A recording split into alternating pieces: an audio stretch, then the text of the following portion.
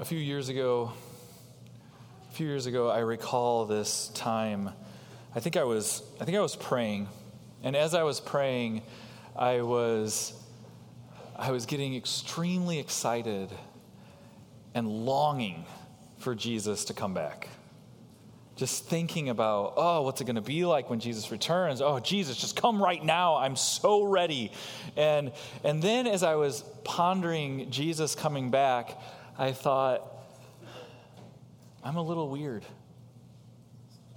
Like just think about Jesus coming back.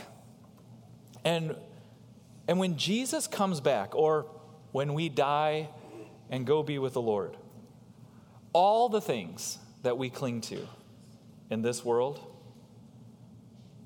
goes away. Think about that a little more deeply. The money, the status, the vehicles, the retirement account, the earthly food that can taste good but make you sick. All of those things are going to go away. Why am I so excited about losing everything? That was one of the questions that came to me in that time. Why is Jesus' return so great if I'm going to lose so many of the things I cling to in this life? And then the next question, why do I cling to them then? This is what it means to be living in light of the reality of Jesus' return. For you, do those questions hit you deeply? Why do you cling to the things that you cling to? Jesus himself says you can't serve God and mammon. And by the way, when he's talking about that, he's not just talking about money, he's just talking about stuff. The things. You can't serve God and the things of this world because we have this sinful fleshly tendency to anchor ourselves in this world and what we see, to find our rescue in these things, to find our hope in these things. And we live for these things. I think that these questions should hit us deeply. Especially when I consider the society and the country in which we live. We're the wealthiest country in the world. And we are used to creaturely comforts, aren't we? We even have the statement now when sometimes we can complain about something and we go, okay, but that's first world problems. We know it's not really a problem. Do you ever wonder, like I do,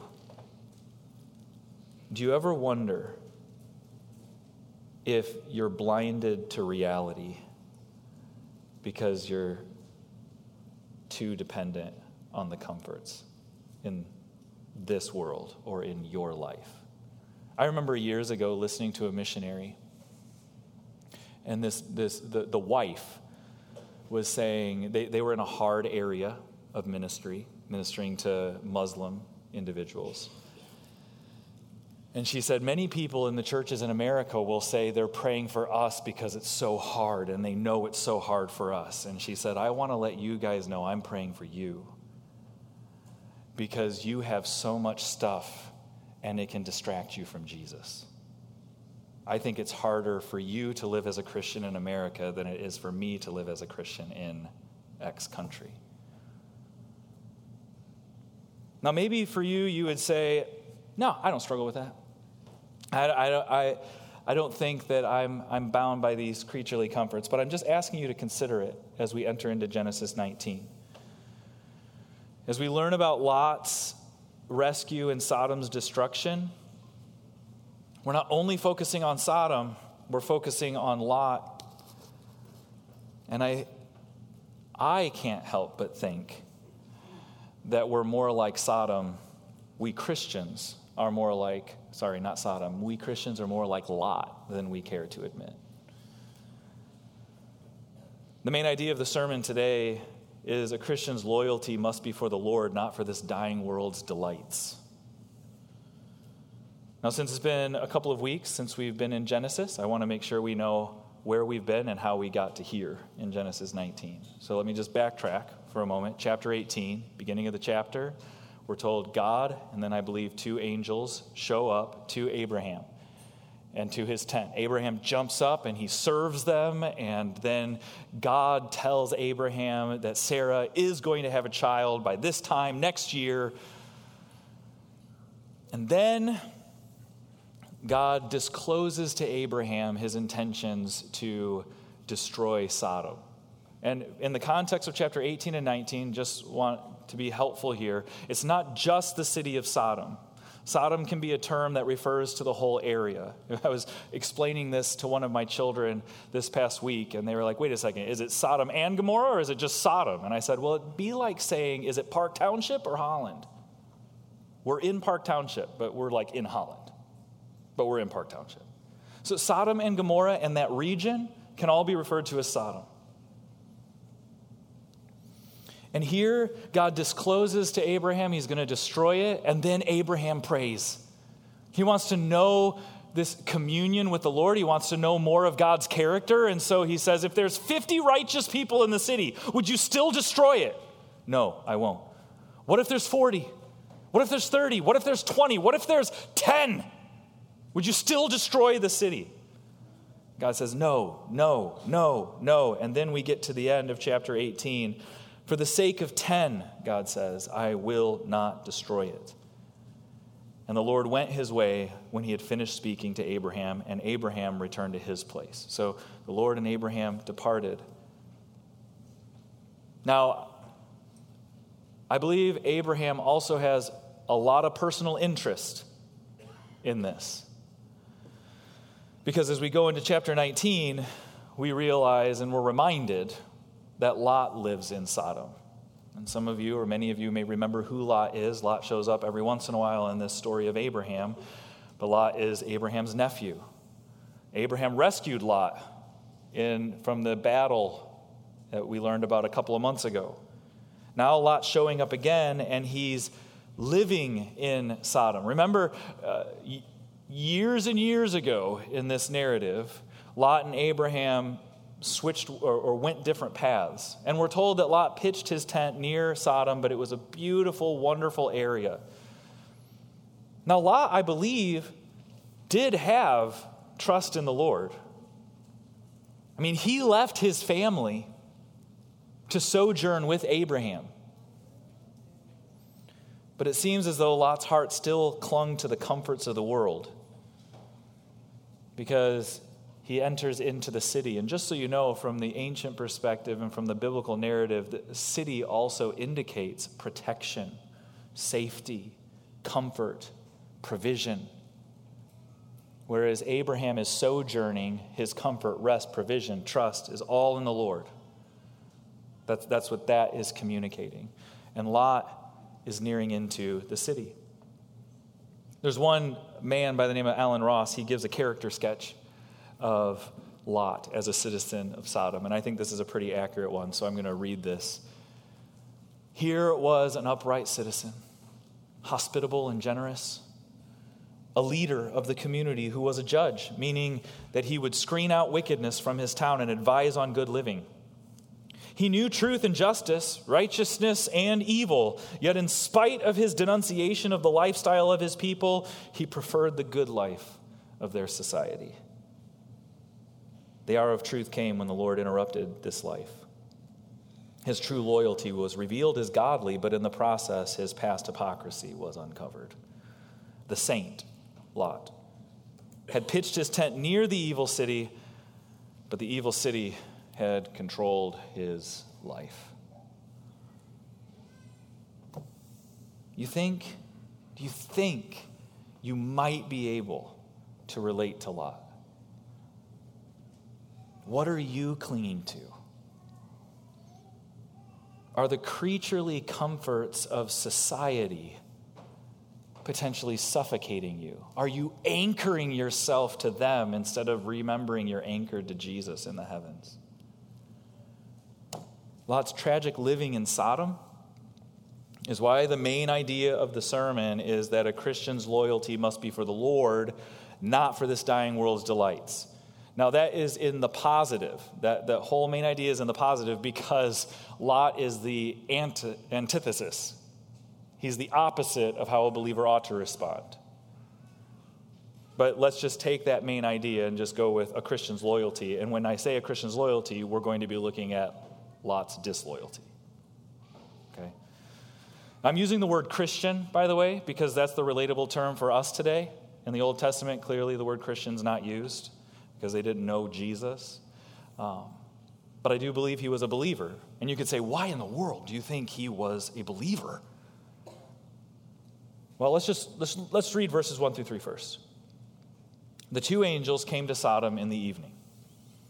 And Lot was sitting in the gate of Sodom. When Lot saw them, he rose to meet them and bowed himself with his face to the earth and said, "My lords, please turn aside to your servant's house and spend the night and wash your feet. Then you may rise up early and go on your way." And they said, "No, we will spend the night in the town square." But he pressed them strongly. So they turned aside to him and entered his house. And he made them a feast and baked unleavened bread, and they ate. Why would we think that Lot is a believer? Well, one, from the past, that he actually followed Abraham. Two, there's similarities in how Lot acts here to how Abraham acted in chapter 18. Do you remember when God and the angels showed up? Abraham's, "All right, let's make you a meal." And we see here with Lot, he sees these two men. By the way, we're not told that they're angels. We're not told that he knows they're angels at this time. But he welcomes them in. He's hospitable. He's generous to them. But we also know that can't be the deciding factor to know if he's righteous. Because we know people who can do externally good things and they're not really trusting in Jesus. But we also have the scriptures, which we even read earlier from 2 Peter 2. We're told that Lot was a righteous man and his righteous soul was greatly distressed or vexed in Sodom. Lot had faith, but Lot's living in hypocrisy. Now the question is, will the Lord continue to let Lot live in hypocrisy? Or even the more immediate question is, will the Lord destroy Lot along with Sodom? Because you remember the last numerical request of Abraham? How many in the city? 10. What if there's only one? Does God care about just one of his people? We're going to find that out, but we need to focus first on Lot and his hypocrisy here. A Christian ought to be loyal to the Lord, not for this dying world. Not for this dying world's delights. In 1 John, the Apostle John writes this: "The world is passing away along with its desires, but whoever does the will of God abides forever." The world is passing away along with its desires. And the Apostle John is writing this to his people to say, then why are you living for it? Why are you living for things that are going to die? If you live for things that are going to die, you're going to die with it. Live for what's eternal, which is God himself. There is going to be a day when this sinful, broken, cursed world is going to be done away with completely. Do you really believe that? If you really believe that, then our lives should show it. Lot doesn't seem to believe it. He doesn't seem to believe the dying nature of Sodom. But God exposes Sodom's dying nature. The angels arrive in Sodom. Lot's at the gate, which is symbolic terminology that he was a leader. He was a judge for the city. So we have these two men arrive. He sees the two travelers. He welcomes them graciously into his home. And he actually forces them to go to his home because they say, "We're just going to sleep in the town square." "Oh, no, don't do that." I think he knows what would happen to them. So he's seeking to protect them and care for them. And then after they eat their meal together in the house, we read this in verses 4 and 5. "But before they lay down, the men of the city, the men of Sodom, both young and old, all the people to the last man, surrounded the house, and they called to Lot, "Where are the men who came to you tonight? Bring them out to us that we may know them." Men of the city, both young and old, to go to Lot's home, not simply to know, but to fulfill their sensual desires. This is gang sexual abuse. And notice the description we're given here of these men of Sodom, both young and old. It could mean young men and old men, adults, but that word in the Hebrew for young can also describe boys. We don't know exactly or precisely, but what we do know is that Sodom is taken over with insatiable lust for pleasure that would lead to the degrading of themselves and the degrading of other people. Now, I want to address something here specifically. Some people today will say that Sodom's sin really has nothing to do with sexual immorality. They'll say Sodom was not hospitable. That was really the sin. They weren't generous people. And so they didn't care for the poor. And they get that from Ezekiel. "Behold, this was the guilt of your sister Sodom. She and her daughters had pride, excess of food, and prosperous ease, but did not aid the poor and the needy." Now, it says nothing about sexual sin with Sodom, right? You don't see sexual sin listed here, right? So there are people who will say, that's what it was. That was the guilt of Sodom. Excess of food, prosperous ease. Is this verse true? Yes? Yes? Yes. Whatever the Bible says, whatever God says is true. Is that the only thing God says about Sodom? No.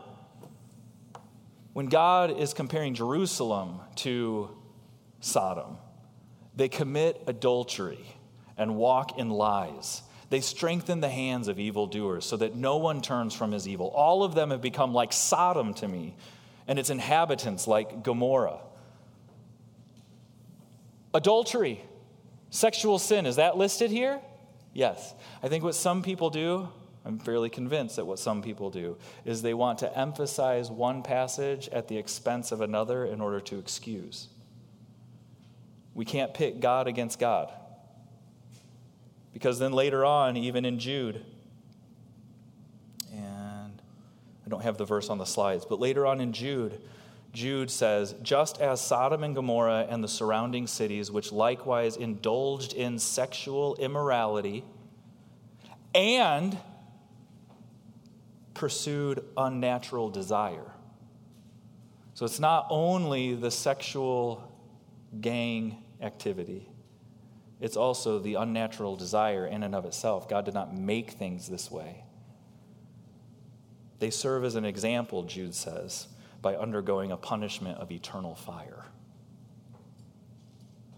So, let's merge it all together, though. Was Sodom prideful? Yes. Did Sodom have prosperity and ease and great food and sexual immorality? What society are we describing here? We're talking about Sodom, but it sure sounds like us today, doesn't it? And Jude says Sodom is an example of future eternal punishment for those who refuse to submit to the Lord. So now we have here Lot. He's in his house with his family. The men are demanding that the two men come out to them. And Lot goes out of the door in order to reason with the men. And we're told in the next few verses, like he pleads with them, don't do this wickedness. Now, Lot can say this because for a couple of reasons. One, he's a judge in the city. So he's making a moral declaration. This is wicked. But I think he also does have belief in the Lord, and we're told by Peter that his righteous soul was vexed by the sinful conduct of the Sodomites. And so don't do this wickedness. And you're like, yeah. And then the very next thing he says just reveals utter, dumbfounding hypocrisy. Don't take these two men. You can have my unmarried daughters instead. What? Women, can you imagine if you heard your dad say that to a raging crowd? Who is this guy? But let me just stop for a moment and sidestep. Sin is always foolish. Did you know that? Sin is always foolish, and we do it because we're believing foolishness, and sin makes us stupid. Now, sin does a lot of other things, but it does make us stupid. And here we have Lot, and he goes out, and they're demanding to have these men. No. Take my daughters instead.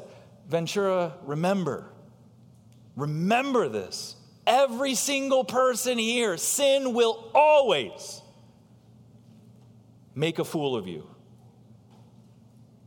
It will. Just give it time.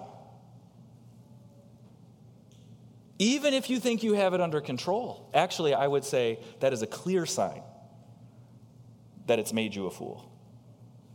I can have my righteousness and my sin all in one person. No, you can't. No, you can't. Oh, I have it under control. No. No, you don't. As the narrative goes on, the men of the city, they reject the notion of taking the daughters, and they press against Lot to get into the house. And it's here that I believe that the angels reveal who they actually are. They open the door, pull Lot in, and strike all the men out there with blindness. I would think that would get one's attention, right? Who are you guys? Where did you come from?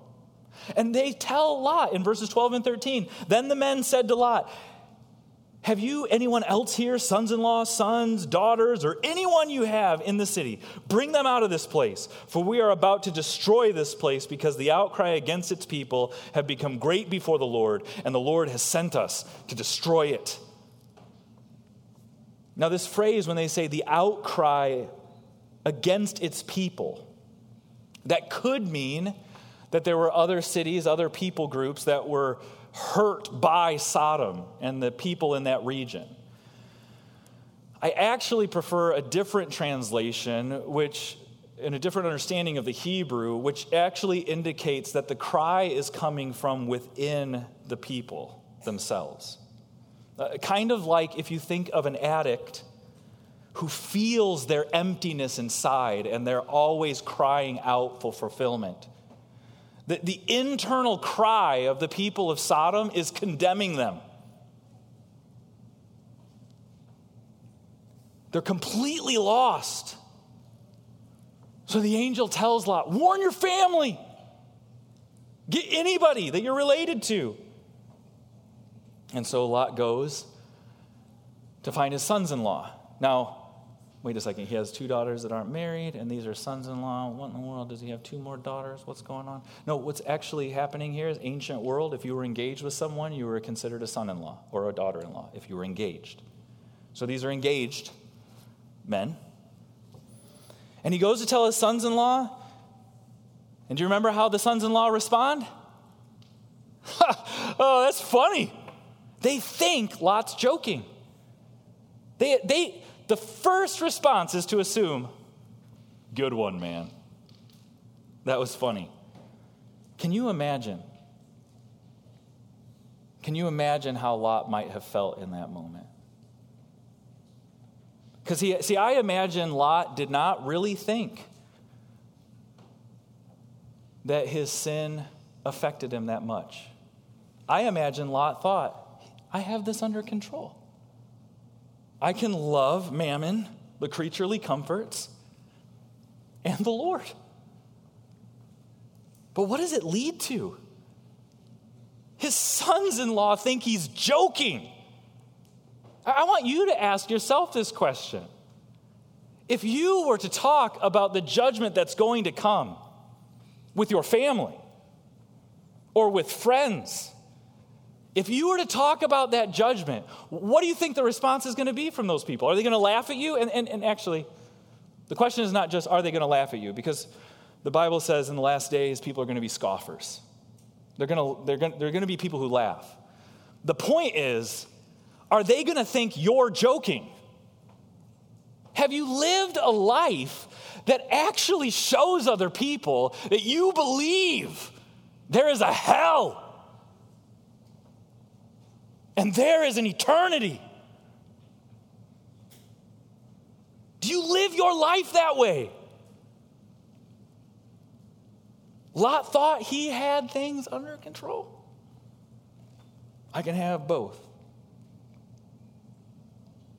That's Lot. But even though he's a hypocrite here, God still has mercy on him. And we see how a Christian's loyalty is to be for the Lord. Now again, we're working off of Lot's negative behaviors and going with the opposite. Because I hope nobody here would say, man, Lot, I want to be like Lot. Remember like in the 90s when Michael Jordan was super popular, like Mike, I want to be like Mike. Nobody's going to sing like Lot. I want to be like Lot, I want to be. No. We don't want to be like Lot. And in verses 15 through 22, we see Lot contrasting with Abraham's actions in chapter 18. Remember, Abraham was quick and speedy, moving fast to serve the Lord. And now, we're told after Lot talks to his sons-in-law, the next morning, the angels come and say, we got to get out of here. And you see the phrase, what's said of Lot? And Lot lingered. What in the world? There are many of us who have this profound problem in ignoring reality to help ourselves to feel better. And I think that's what Lot's doing here. Now, everything's fine. Everything. Yeah, it's going to be destroyed, whatever. But, I got things to do.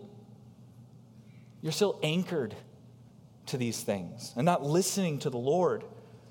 And so we're told, actually, that the angels grab him, his wife, his daughters by the hand and get him out of the city.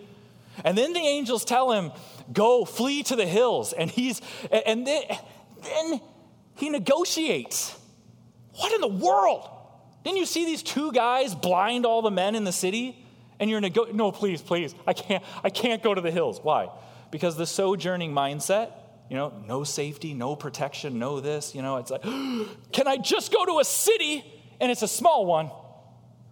It's the city of Zoar. And we're told in the text that the angels were merciful and they allowed him to go to Zoar. Fine, go.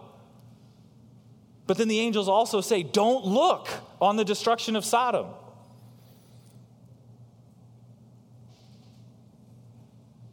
And so once Lot and his family arrive in Zoar, we read in verses 24 and 26, then the Lord rained on Sodom and Gomorrah sulfur and fire from the Lord out of heaven, and he overthrew those cities and all the valley and all the inhabitants of the city and what grew on the ground. But Lot's wife behind him looked back, and she became a pillar of salt. I believe that God miraculously and purposefully rained down fire and sulfur in just judgment of Sodom. And Lot's wife disobeyed the angel's command, turned, and she became just like those in Sodom. A smoldering region taken out in an instant. It was interesting from an archaeological perspective. For a while, people would say the story of Sodom can't be true. We have no evidence. We have no evidence. And then in recent history, there's been digs where they found other places mentioning Sodom. We haven't found it, but clearly it existed. It was a miraculous judgment. And you can ask, what kind of God would do this? And to get very personal, is Lot going to get the point? This world is passing away. What was he living for? What was he clinging to? Why was he clinging to it? I think about contrasting him with Abraham. And Abraham has not had an easy life, has he?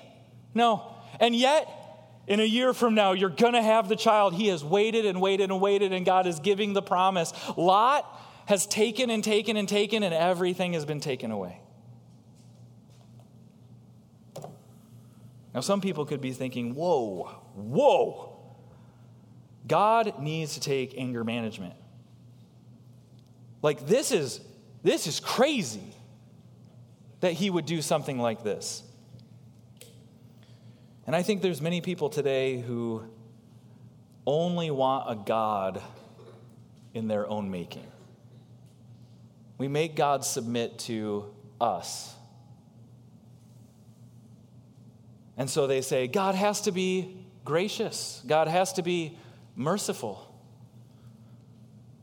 But mercy makes no sense without judgment. Think about that. Grace makes no sense without judgment. And I remember hearing this one person, she was probably around 20 years old. And she grew up in church, and she said, I always heard, God loves me, God loves you, God loves us, God loves. And it kind of made me sick because it had no meaning. There was no depth to it. There was no understanding of how God is holy, holy, holy, wonderful, righteous, true, great, awesome, mighty. There was this idea of love that just kind of meant, I affirm you in whatever you want.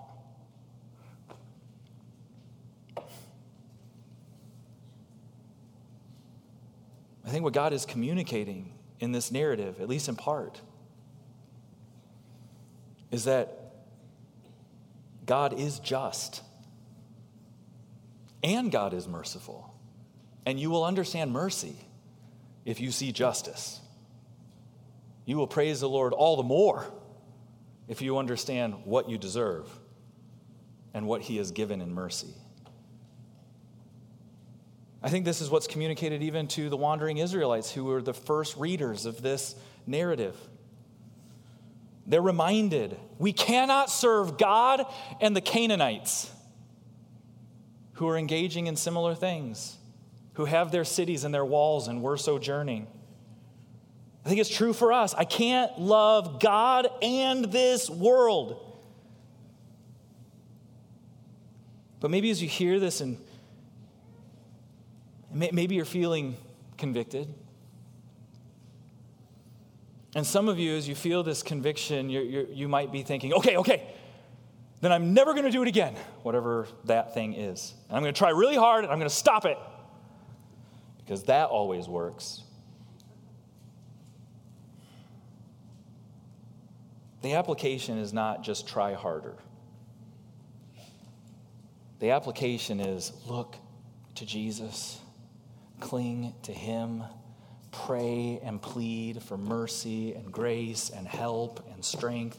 Because, see, the issue with Sodom is not just the prosperous ease and the sexual immorality. Those were issues, but those were fruit. Those were fruit of a heart that didn't love Jesus. It didn't love God. We need our hearts changed. We need God to continue to form and mold our hearts so that we genuinely love him and that we want him. We need to be pleading to the Lord for this and reaching for him. God, help, give me love for you.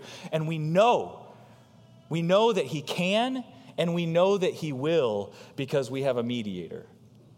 And I'm bringing up this term mediator because that's actually how this chapter or this section ends. Who was praying in chapter 18? Who? Abraham. Now we're looking at, is God going to answer Abraham's heart? And we look at verses 27 and 29. And Abraham went early in the morning to the place where he stood before the Lord, and he looked down toward Sodom and Gomorrah and toward all the land of the valley. And he looked, and behold, the smoke of the land went up like the smoke of a furnace. Here's the conclusion. So it was that when God destroyed the cities of the valley, God remembered Abraham. Do you hear that? He remembered Abraham and sent Lot out of the midst of the overthrow when he overthrew the cities in which Lot had lived. God remembered Abraham. Because it was through Abraham that the nations would be blessed. And it's Abraham who is praying on behalf. What an encouragement to Lot that ought to be. That Abraham was concerned for his soul. And we have a greater mediator, right? Ventura, if you have turned and trusted in Jesus, you have a mediator who is God the Son, who the Bible says he prays for you.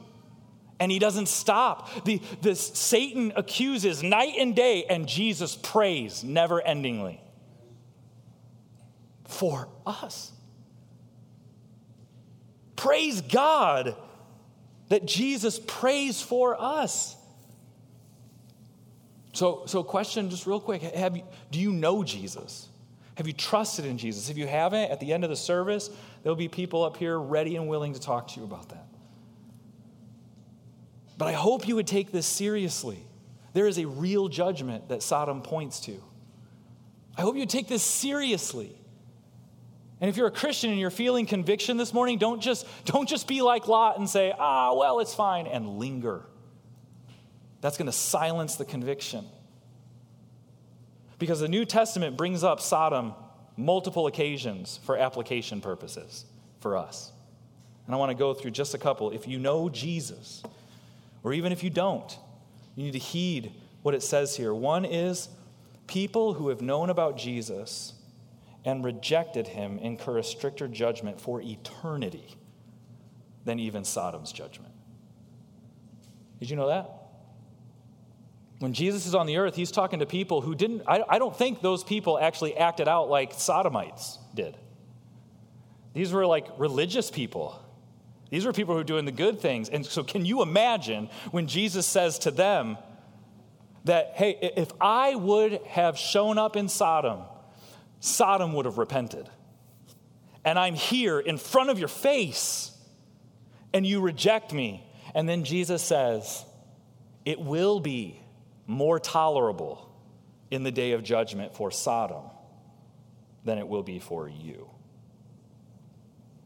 How do you think those people felt when they heard that? Wow, dare you? No. How dare us? Because the issue is the heart, right? And I actually think the implication can extend to this whole time period where the scriptures are known and people grow up in church and people know the biblical things and they know the biblical terminology and they know. But do you remember what Jesus says that he's going to say to some people in the judgment? You're going to say, Lord, didn't we do this? Didn't we do this? Didn't we do this? In your name. And what is Jesus going to say? Depart from me, you workers of iniquity. I never knew you. Do you think Jesus is just pretending that that's going to happen? Is he just threatening people with that statement? Or is it really going to happen? Is it really going to happen? Yes. May it not happen to you.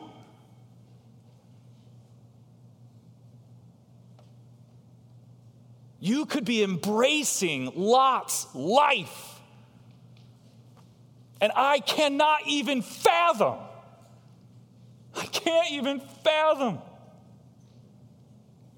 How eternal hell can have degrees of punishment. And I guarantee you that if I'm standing at the judgment and one of you, Jesus says, depart, there's going to be weeping.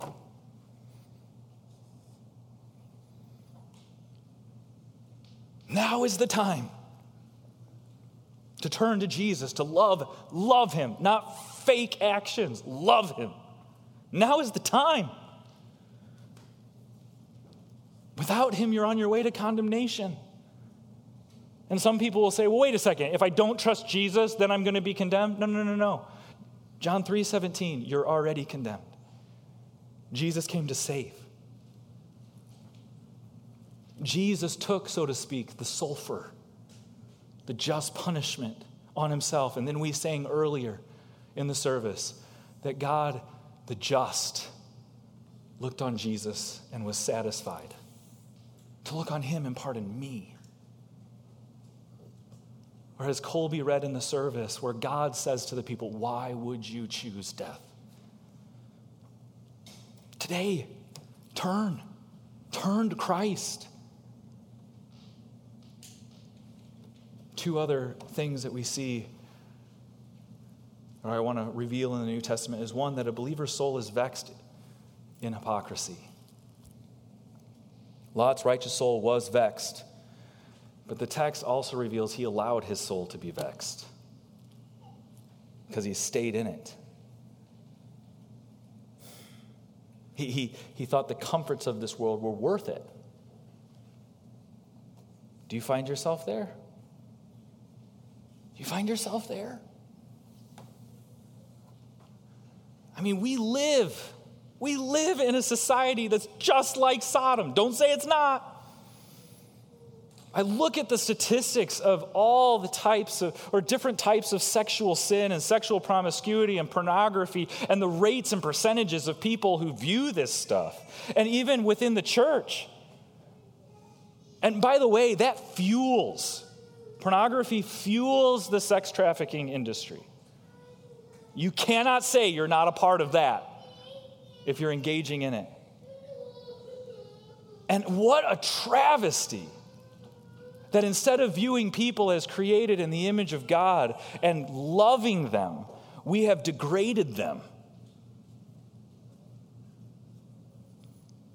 to just consume. If you're a believer, your soul is vexed. It should be distressed in this. But maybe for some of you, you say, well, Pastor Timothy, I'm not dealing with the sexual sin, so I'm fine. Well, don't you remember the other sins of Sodom? Don't you remember that he says that it was prosperous ease? And it's not that having prosperity is sin. It's that we anchor ourselves in it. It's that this is, I'm good.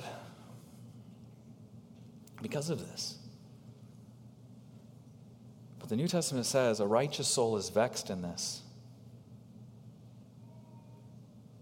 And God knows how to rescue the godly from the trials. Listen, if Lot wasn't going to get the Sodom out of his heart, God was going to get Lot out of Sodom. And that's how it is with all those he has saved. You know, the Apostle Paul, he warns churches at times, saying, I've warned you, as I've warned you before, those who do such things will not inherit the kingdom of heaven. And some people look at that and go, wait a second, I thought they were Christians. Is Paul saying they can lose their salvation? No. Paul is saying, if you were saved, you are being saved, and you will be saved, because that's salvation. You must repent. You must repent and not coddle the sin. Lot actually reminds me of the Ephesian church in Revelation. Do you remember the positives of the Ephesian church? Maybe some of you know. The positives of the Ephesian church, they had their doctrine right, and they fought against the sexual sinners out there. And not just sexual sinners out there, it was like the people who claimed to be Christians and engaging in sexual immorality. Right doctrine, and they fought against the sexual license within professing believers. It sounds good. Sounds good? Do you remember what the critique was for Ephesus? I have this against you. You've lost the love you had at first. And I want to ask you if you can resonate with that. I think the love you had at first is talking about the love for the Lord and love for fellow believers. I think it's both. So let me just ask you, your love for fellow believers, have you lost that? Man, I used to love so much. I used to just, and I don't have it. And maybe some of you say, no, I got love. Okay, let's just test it. 1 Corinthians 13, love is... You're not very excited about that. Or Old King James, love is long-suffering. Have you lost that with other believers? Love believes all things, hopes all things, endures all things, which means enduring, there's problems. But are we enduring? And then let me ask you, ultimately what's important is the relationship with the Lord. Where's your relationship with God? Where's your communion with Him? Does it exist, or has it long been forgotten? If you are a believer, you have to repent.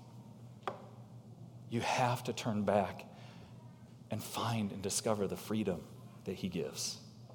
Because he is more freeing. And so therefore, a believer, and I don't have this last one, a believer must live righteously. Jude, take time just to read the book of Jude. One chapter. He brings up Sodom, and he says that people who indulge in sensuality, even if they say they're spiritual, are fakes. And then Jude calls genuine believers to live in God's love, to pray, to encourage one another, and wait for Jesus' return. It's a very appropriate illustration with Sodom. Jesus is coming again. Jesus is going to rescue you. So love each other and anticipate Jesus coming back when He takes everything away and gives you all of Him. And then Jude goes on to give these precious promises that, and by the way, God's going to make sure you follow after Him. We're going to read that doxology at the end of this service. He's going to make sure. Why? Because Jesus, the perfect mediator, who is praying for you. Do you know Him? Do you trust Him?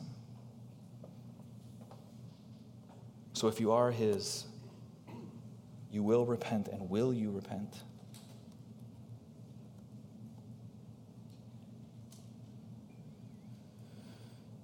God truly is more glorious, more wondrous than any worldly comfort than Sodom or America could give us.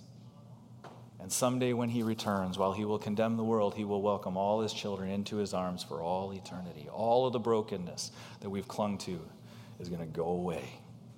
And we will be eternally happy because we will finally see Him as He is. So why not let go of the things today? A Christian's loyalty must be for the Lord, not for a dying world's delights. Let's pray. Abba, thank You. And we need You. Please do not allow anyone here to ignore the depth and weightiness of this passage.